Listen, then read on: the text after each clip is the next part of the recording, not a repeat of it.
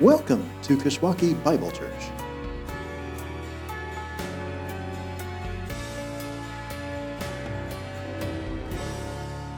I would ask you to take your Bibles and turn to the book of Acts. Acts chapter 16 is where we are.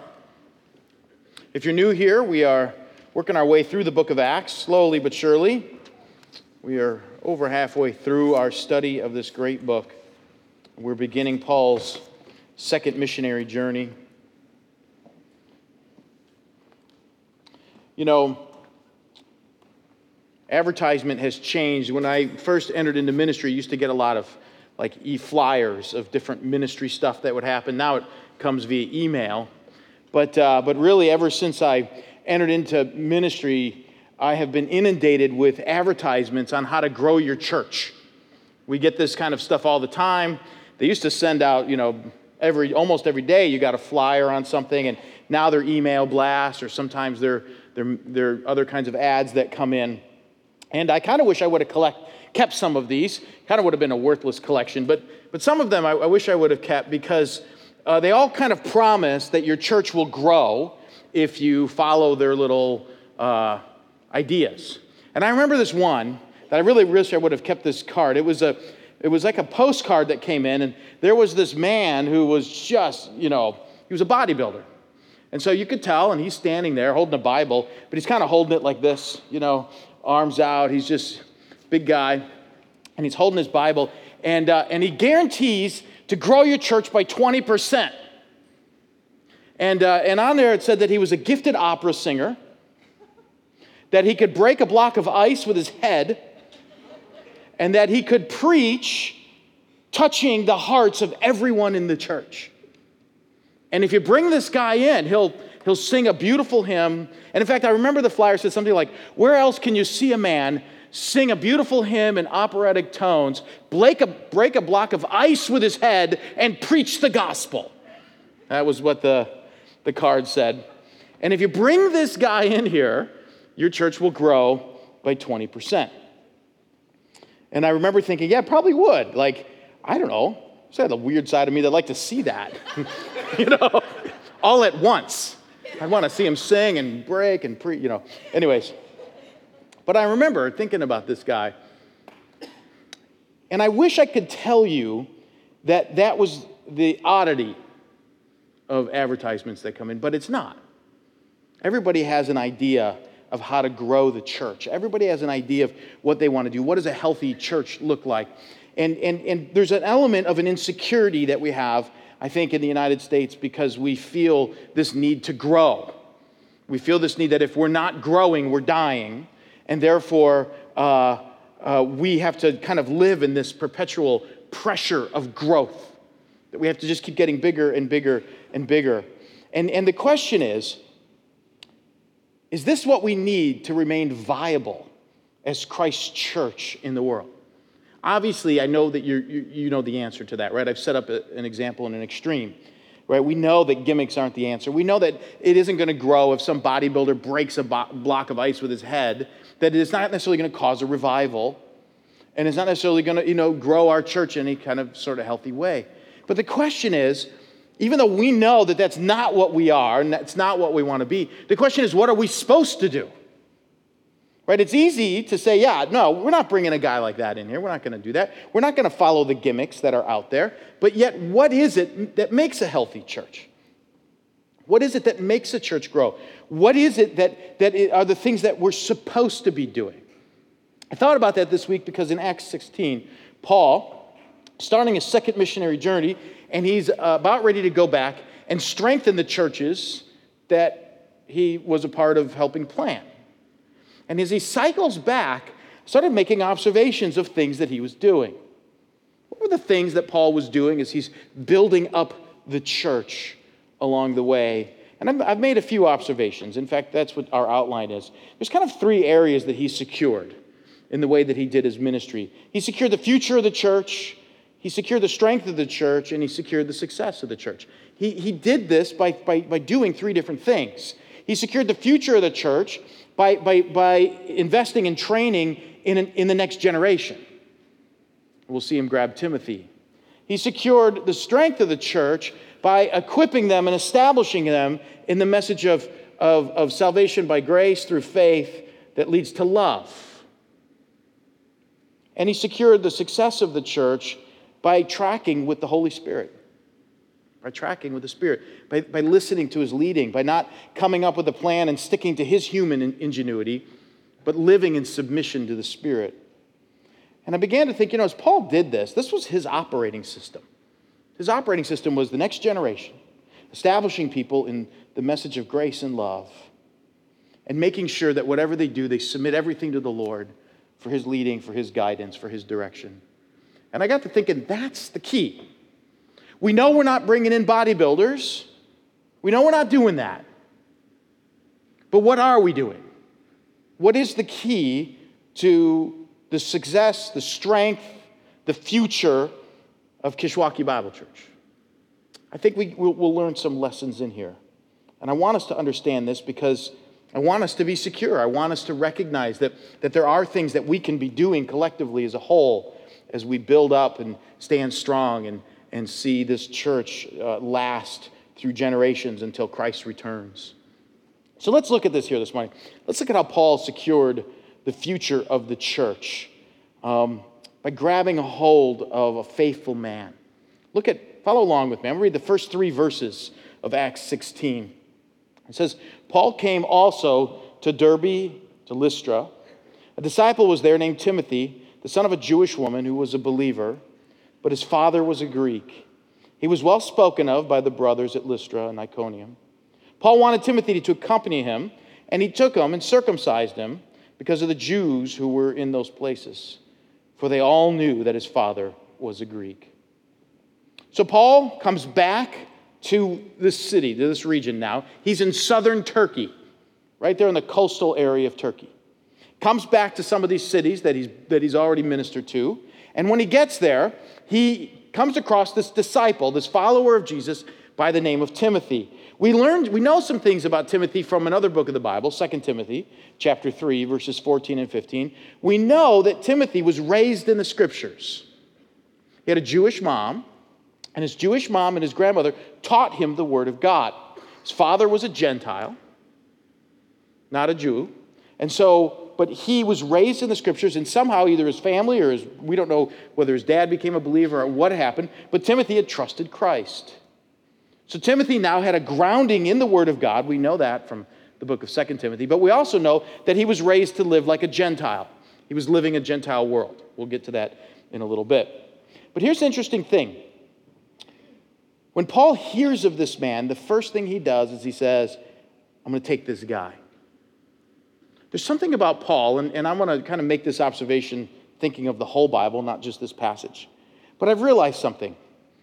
One of the lessons I've learned from the Apostle Paul is that he recognizes that the future of the church is dependent upon the present and whether or not the people of the present are investing it into the next generation.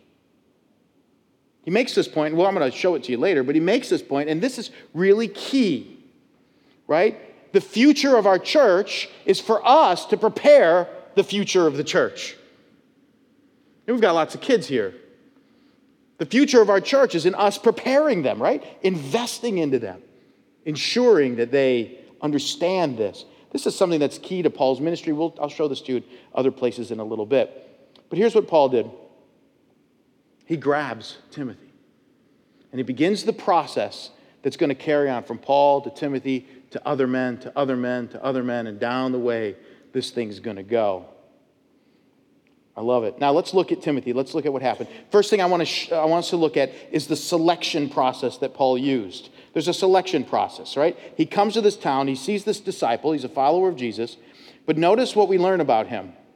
That he was well spoken of by the brothers. He had a good reputation. It's amazing that Paul did not say he had right doctrine, right theology, that all of his ducks in a row, and that was the highlight. That's not saying Paul didn't take truth seriously. He took it very seriously. But the most important thing for Paul, first and foremost, was character. Character. You can teach somebody a doctrine, but if they don't have character, they're going to undo what they believe.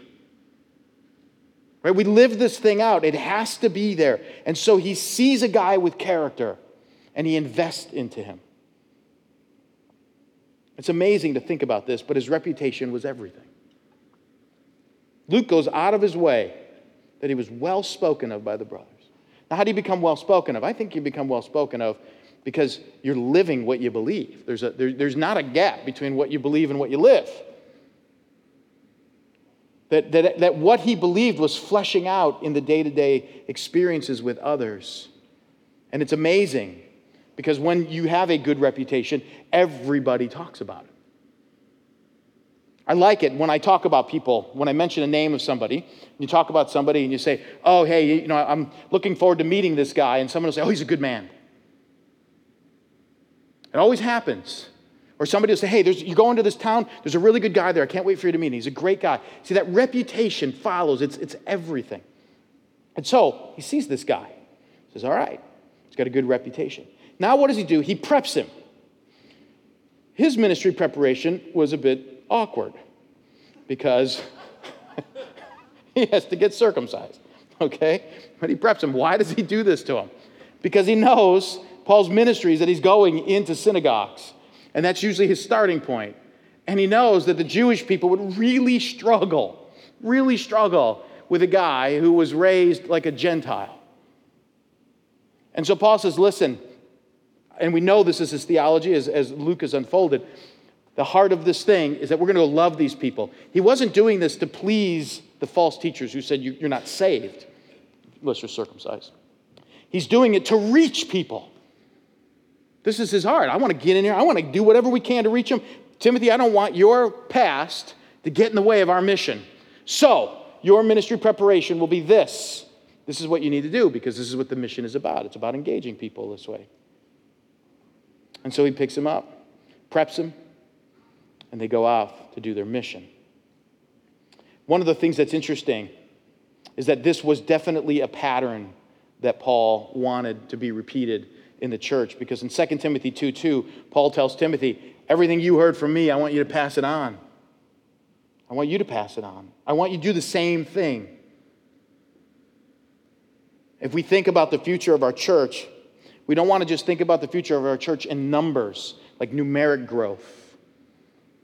We can't think of it in that way. What do we need to do to get 500 people in this room? What do we need to do to get 1,000 people in this room?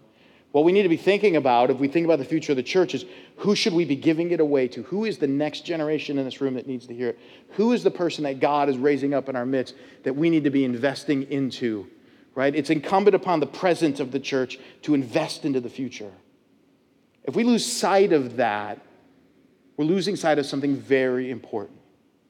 This is one of the pillars of the church, that we invest it into the next generation. Paul got it from Timothy. Timothy was to keep passing it on. And I believe that was to continue on until Christ returned. But now, let's look at the next thing he does. He not only kind of takes care of the future of the church, he also secures the strength of the church by teaching. Look at verse 4. As they went on their way through the cities, they delivered to them... let me start that over again. As they went on their way through the cities, they delivered to them for observance the decision that had been reached by the apostles and elders who were in Jerusalem. So the churches were strengthened in the faith, and they increased in number daily. Interesting. So here's what they did. If you remember, if you weren't here, I'll kind of back you up and get you caught up here. Paul first went to this region, and he was preaching the gospel that you trust in Christ and you're saved. And then some people came from Jerusalem out to this region and started telling people, no, you're saved by faith, and you've also got to follow the law. You guys started adhering to all the 600 laws in the Bible, and you got to become a Jew, basically. And a council met in Jerusalem and said, no, you are saved by grace through faith. That's the end of it. This is the message. Now, this salvation of grace through faith should always lead to love, so make sure that you're serving those who are going to struggle. Because there was an issue between the way Gentiles lived and Jews lived, and the message to the Gentiles was, be aware that these Jews will struggle a little bit with your lifestyle, some of the things that you're used to learning. So be aware of this and be willing to set those aside for the sake of the brethren. So I like to say the message of the gospel is a message of grace through faith that leads to love. just the pattern. Grace, faith, love, service. And so what does he do? Paul goes to these villages, goes to these regions, and he begins to remind them of these things. Notice what he says. They went on their way. They went to each of the cities, and they said, listen, we want you to think about this. When it says in the ESV, delivered to them for their observance, what he was basically saying is he delivered it in a way that they would think about it, reflect on the implication of it. Reflect on the fact that Christ did it all. You trust in him and there's salvation. That the cross was able to cleanse you of all of your sin. There's nothing that you can do to cleanse yourself. But the calling of this great message of grace, this great message of faith, is a calling that causes us to think about others and be willing to set aside our freedoms for the sake of others. And he says he wanted these people to think about it. Now notice what happens in verse 5. The church then becomes strengthened in their faith. They become stable. And when they become stable, what happens? They begin to grow. They begin to grow. Now this growth was not the kind of growth we have in the United States.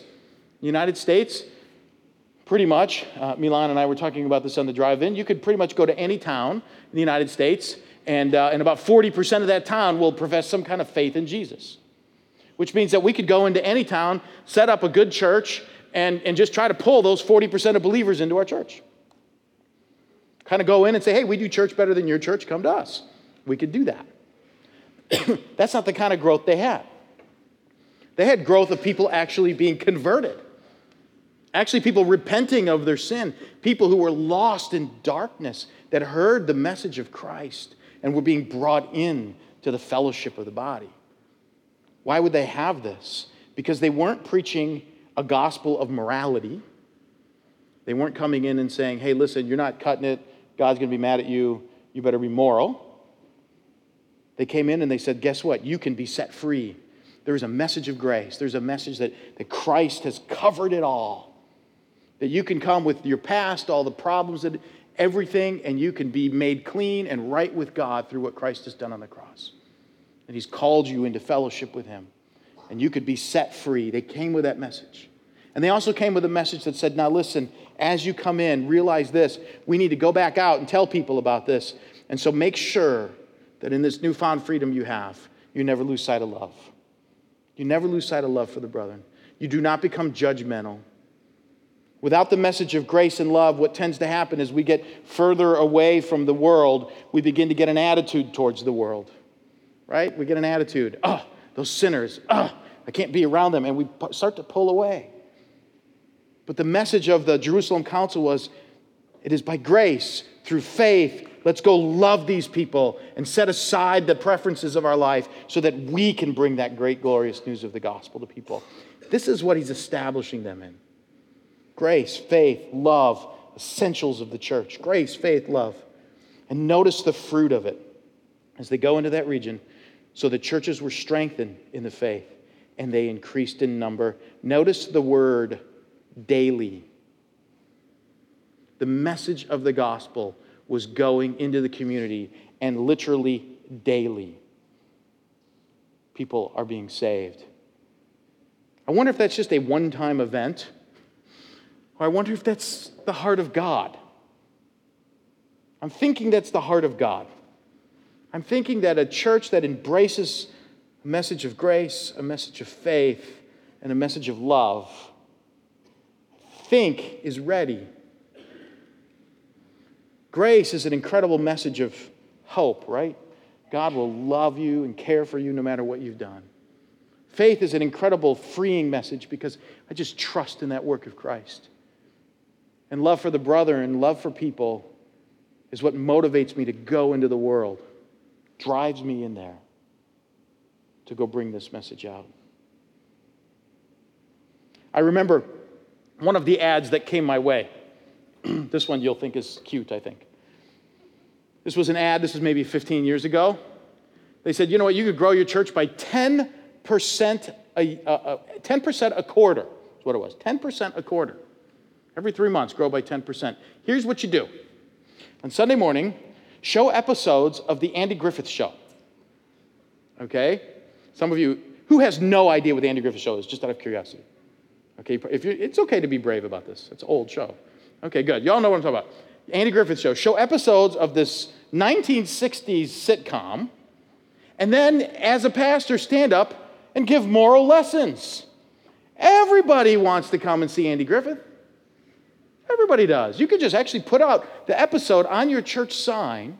We're showing this episode of the Andy Griffith Show. Come and grow by 10%. See, it's that kind of stuff where you think, that isn't the message, right? That will never get us to grace and faith and love. And the thing that seemed to be growing the church was a commitment to the gospel. You're saved by grace through faith that leads to love. It seems to be the message everywhere in the book of Acts, and it's often a line like verse 5, how's that? Verse 5 shows up. The churches were strengthened in the faith, and they increased in number daily. There's the key right there. So Paul, he secured the future, secured the strength. Let's look at the last thing he did. He secured the success of the church. Now you might say, success, is that a good word? It seems to be like a bad word, right? We don't think of the church as successful. I picked that word intentionally because there is an element that this church is supposed to be doing something. It's supposed to be accomplishing something. And oftentimes we can think, we might have a measure of what is success or what is not success in our own mind. But in order for the church to be successful, it must be a church that is grounded in a message of grace, faith, love, led and controlled by the Spirit. And this is what happens. Paul starts to track with the Spirit. Let's look at verse 6. Let me show you what I mean by this. It says, and they went through the region of Phrygia and Galatia. So they're still in Turkey, having been forbidden by the Spirit to speak the word in Asia. And when they had come up to Mysia, they attempted to go to Bithynia, but the Spirit of Jesus did not allow them. Okay, so here's the picture we get. Paul is about ready to go on this journey, and he's going to go into Turkey. Now, if you can picture a world map in your mind, or if you want to bring it up on your phone, you can. Just don't Google anything. You have Turkey. He's kind of wanting to go up into Turkey and around into Russia. That's his strategy. We kind of pick up from this that this was his plan. That he was just going to keep marching up into Turkey and then turn right and then go up. I guess that would be left for you, but it's right to me. Turn right and go into Russia. So this is the strategy he's working on. And every time he's trying to make this move north, God keeps stopping him. We don't know how God stopped him, but it says 2 times God stopped him. Because Paul's strategy was to go to Asia, and God kept saying, no, you're not going to go to Asia. You're not going to go to Asia. It's very interesting that God would not let him go. This is a hard part of life sometimes. He's got a plan. He's got a desire. He's an apostle. And all of a sudden, God is stopping this process. Again, we don't know exactly how God did it. Possibly in a dream, possibly in a mission, possibly things just falling apart, things not going the way that he thinks they should be going. But he's trying. He's moving. Now, it isn't that his trying is a bad thing. Right? It isn't that. It isn't that Paul's desire to go into Asia is a bad thing. The whole world needs to hear the gospel. Asia needs to be heard. Message got to get there. It just wasn't God's will that Paul goes there. God wanted him in Europe. But he's trying to go to Asia. So he's colliding a little bit. Serving God is a very dynamic thing. But here's what happened. Eventually, Paul gets a vision. You see the vision that's there. Notice what happens in verse 8. So passing by Mysia, they went down to Troas, and a vision appeared to Paul in the night. A man of Macedonia was standing there, urging him and saying, come over to Macedonia and help us. And when Paul had seen the vision, immediately we sought to go into Macedonia, concluding that God had called us to preach the gospel to them. Little observation I want you to note there. You're going to start seeing the word we turn up. Luke joined Paul on this part of the mission. This is where Luke picks up in the story. And from this point forward, Luke starts talking about we. We did this. We did this together. We did this together. That kind of a thing. And so Luke is now giving us a firsthand narrative. As they're making their way, a vision comes to Paul, and there is a man crying out, come over to Macedonia, help us. We need you in Europe. We need you in this direction, not Asia. Come. Paul gets this vision. It appears to him at night. And now he goes. Now, why did God use a vision? I will give you the theological answer. Because he wanted to. There you go. That's the reason why. And he gets the vision and he goes. Now, it's interesting. I find that tension interesting. And it's an interesting tension because I think it's something that happens in life a lot. A few years ago, well, probably 13, 14 years ago, I had a chance to watch guys in the Coast Guard do firefighting training. It's an interesting thing to watch them do. Everybody in the Coast Guard, when is on a ship, everyone has to know how to fight a fire. It'd be obvious, right? They all have to be firefighters because if you're out in the middle of the ocean on a ship and there's a fire, there's no 911 to call. You have to put it out. So every guy on a ship has to know how to put out a fire. And so they all go to firefighting school. I had a chance to go to this firefighting school with them and to watch them learn how to put out a fire. Pretty fascinating thing. And so they're going to do this. And I remember putting on all the gear, and I got really claustrophobic. And I thought, man, I got a lot of respect for firefighters. I can't even wear the helmet outside, let alone in a fire when it's smoky and dark. So these guys go in, and they're training them not just to be firefighters in a building that's on fire, but on a ship. And so they're going through this exercise. It's a real fire. They put this structure on fire, and they have to pretend like they're on a ship and put out the fire. And along the way, they have people, actually dummies, they're not real people, dummies laying on the ground as if they're injured sailors. And they have to figure out what to do. You're coming across, you're fighting the fire on the ship, and there's your friend who's down. And he's going to die. The question is, do you put your hose down and tend to your friend to save his life? Or do you step over your friend and fight the fire? All the sailors in the first round failed the test because they all took care of their friends first. That's where their instincts were leading them. And they said, you can't do that. Because if the ship burns up, it doesn't matter if you saved his life. You're all going to die. You got to save the ship first. You got to switch your instincts. Your instincts are good. Those are good instincts to care for people. But you're going to have to push against those instincts to do what's right. And I thought about that, and I thought about Paul. And I thought about the fact that, man, he is just wanting to go into Asia, wanting to take the gospel here. His instincts are leading him, and God is saying, no, you got to go here. And that move to go over to Europe is a dangerous, complex move. It's not easy. He's already in Asia. He's already got churches forming. He's already got a great platform. And God is taking him from a solid platform to a whole new region, fraught with dangers, fraught with problems. His instincts were good, but God's plan was a little bit more complicated. And I was thinking, in the same kind of tension that these sailors must have had, the same kind of tension going on in Paul. Man, everything seems to be in place. It seems like this is the natural path. And yet God's saying, no, I'm actually taking you on a way more complicated path. One that's going to drive, and it will be, as we'll see. This is a complicated mission he's about ready to embark on. One that's going to create kind of dangers and problems and issues. But yet that is God's plan. And the success of the church is predicated upon a man who says, what God wants is what I want.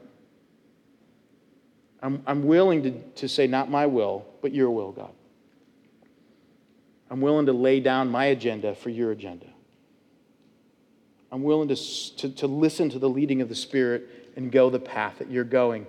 Setting that model for the church sets it up for success because our natural instincts will lead us towards oftentimes the safe, natural path. And sometimes God says, no, I'm actually going to make it a little more complicated. A little more complicated. Why would he take him from Asia and pop him over to Europe? Why can't you just take somebody who's starting a fresh mission? Let him go to Europe. Send Barnabas over there.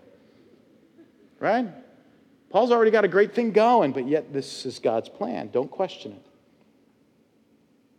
I think about Matthew 7, 19 through 21, when Jesus said to the people, depart from me, I didn't know you. Why do you call me Lord, Lord? But you don't do what I tell you. You're coming to me with everything you've done, but I've told you to do some things and you're not doing them. This is Paul. Okay, God, if this is what you want, I'll do it, even though it's more complicated. But that secures the success of the church. So, let's kind of wrap this up. What do we have here? In Paul's second missionary journey, he secures the future of the church by grabbing Timothy, and as the New Testament unfolds, we discover he grabs Timothy so that Timothy would grab other people, so this would start a process of investing into the next generation. Investing into the next generation. That secures the future of the church. It has to be embedded in our church. I just want you to know that. We have to own that same kind of heart. All around us is the future. All around us is the future. The success of the future of Kishwaukee Bible Church is predicated on whether or not we are actually passing it on. And as the faithful young people emerge, we begin to say, you're the next generation. Giving this to you. This is yours. Take it.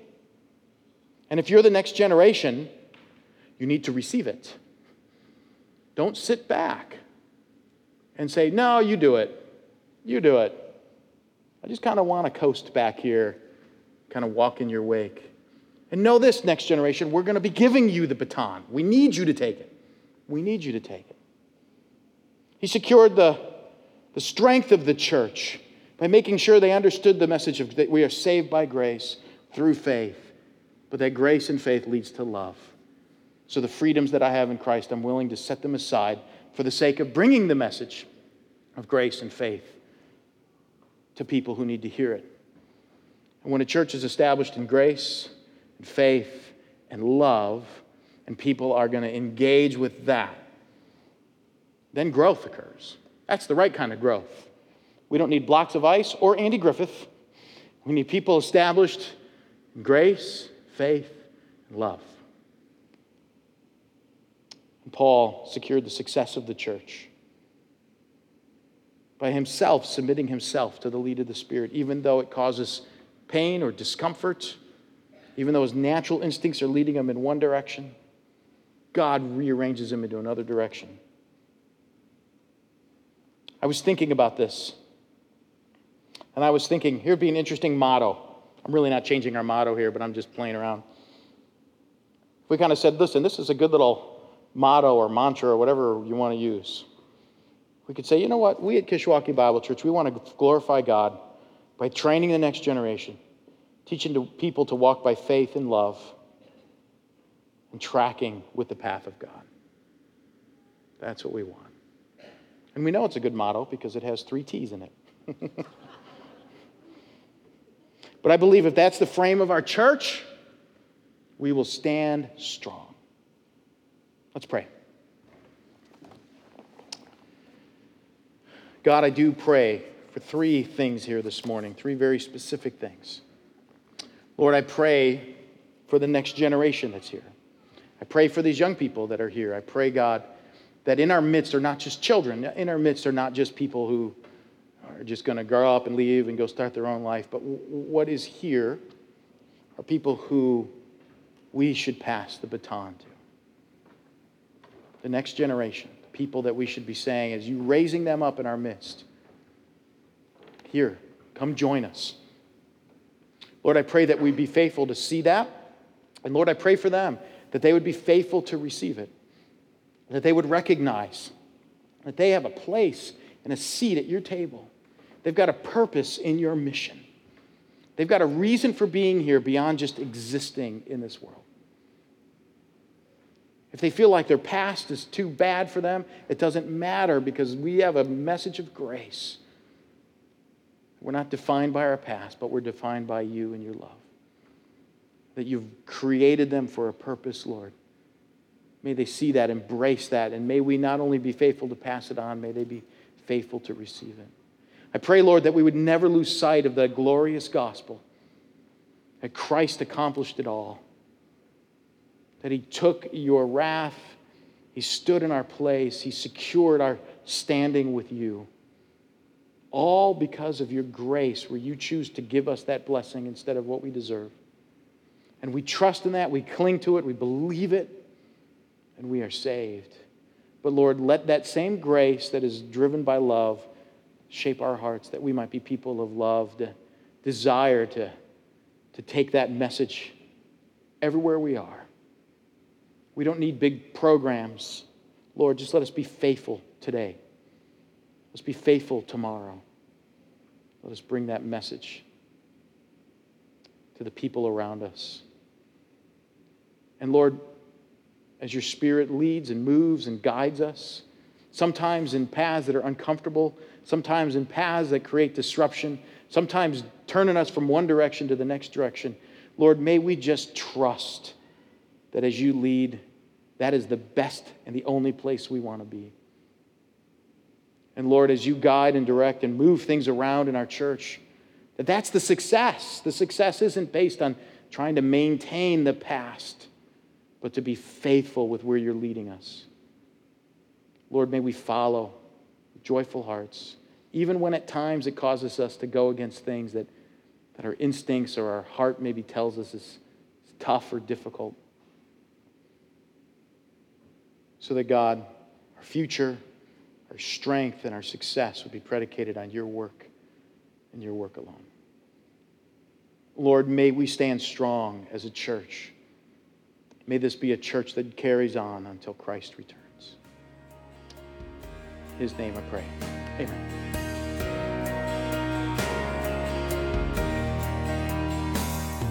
Thank you for joining us at Kishwaukee Bible Church. For more information about our church, please visit our church's website at kishbible.org. That's KISH Bible.org.